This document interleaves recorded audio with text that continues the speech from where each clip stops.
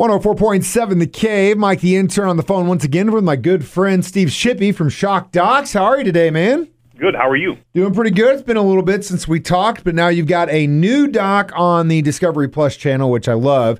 And this one kind of tells the true and sometimes unknown story of the Scream film series. A lot of people probably don't know this, but the original Scream was actually kind of inspired, if not influenced by the Gainesville Ripper, also known as Danny Rolling. And I think got a chance to watch this thing recently on Discovery Plus. I think you did a really good job kind of telling me a story I didn't have any idea about. Oh, thank you. Yeah, it's a lot of people were unaware that that there was a true story, a backstory to Scream, one of the largest horror films and franchises in the world, and really what that parallel is of course it's the Gainesville Ripper, Danny Rolling, and how that parallel connects is after Danny had committed a series of homicides in his hometown of Shreveport, he fled.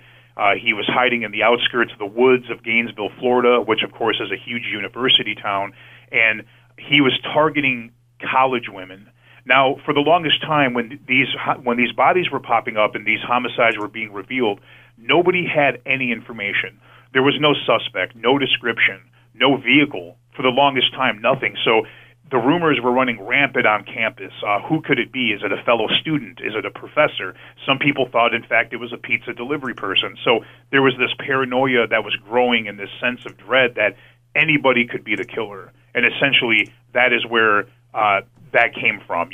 Obviously, some producer was watching the story and decided to develop that into a horror film. And again, it's such a crazy feeling. I mean, time and time again, these things happen. You've got loss of life, and no one knows, and it's just like a whodunit. And really, that's where the whole idea of Scream started. But in your documentary, I thought it was pretty cool that you brought in a psychic medium to kind of try and figure out that for a long time, Rolling had made the claim that possibly a demon made him do it. You've heard this before, but I'll let you talk about this psychic you brought in for this thing.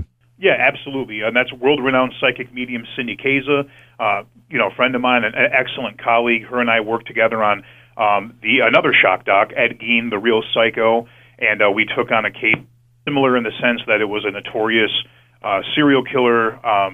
We took on that case, and I believe as a result of investigating that case, when this particular investigation came up, I believe that everybody thought we would be the perfect pair to go in once again into something like this. Cindy's great to work with, a tremendous asset, and I guess for right now we seem to be the two that are willing to take on such macabre cases.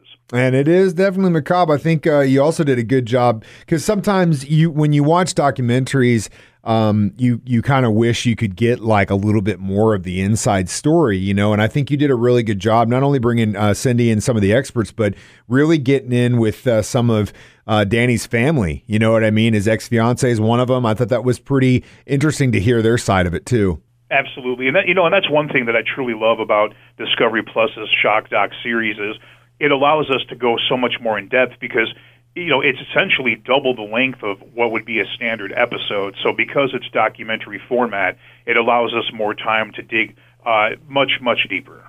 Well, Steve, thank you so much for all the digging you did do. Check out the new documentary, Shock Doc Scream, the true story on Discovery Plus. If you don't have a subscription, steal your mom's password just like I did. Steve, keep digging for us, man. You're putting out some great stuff, and thanks for your time this morning. Hey, thank you so much.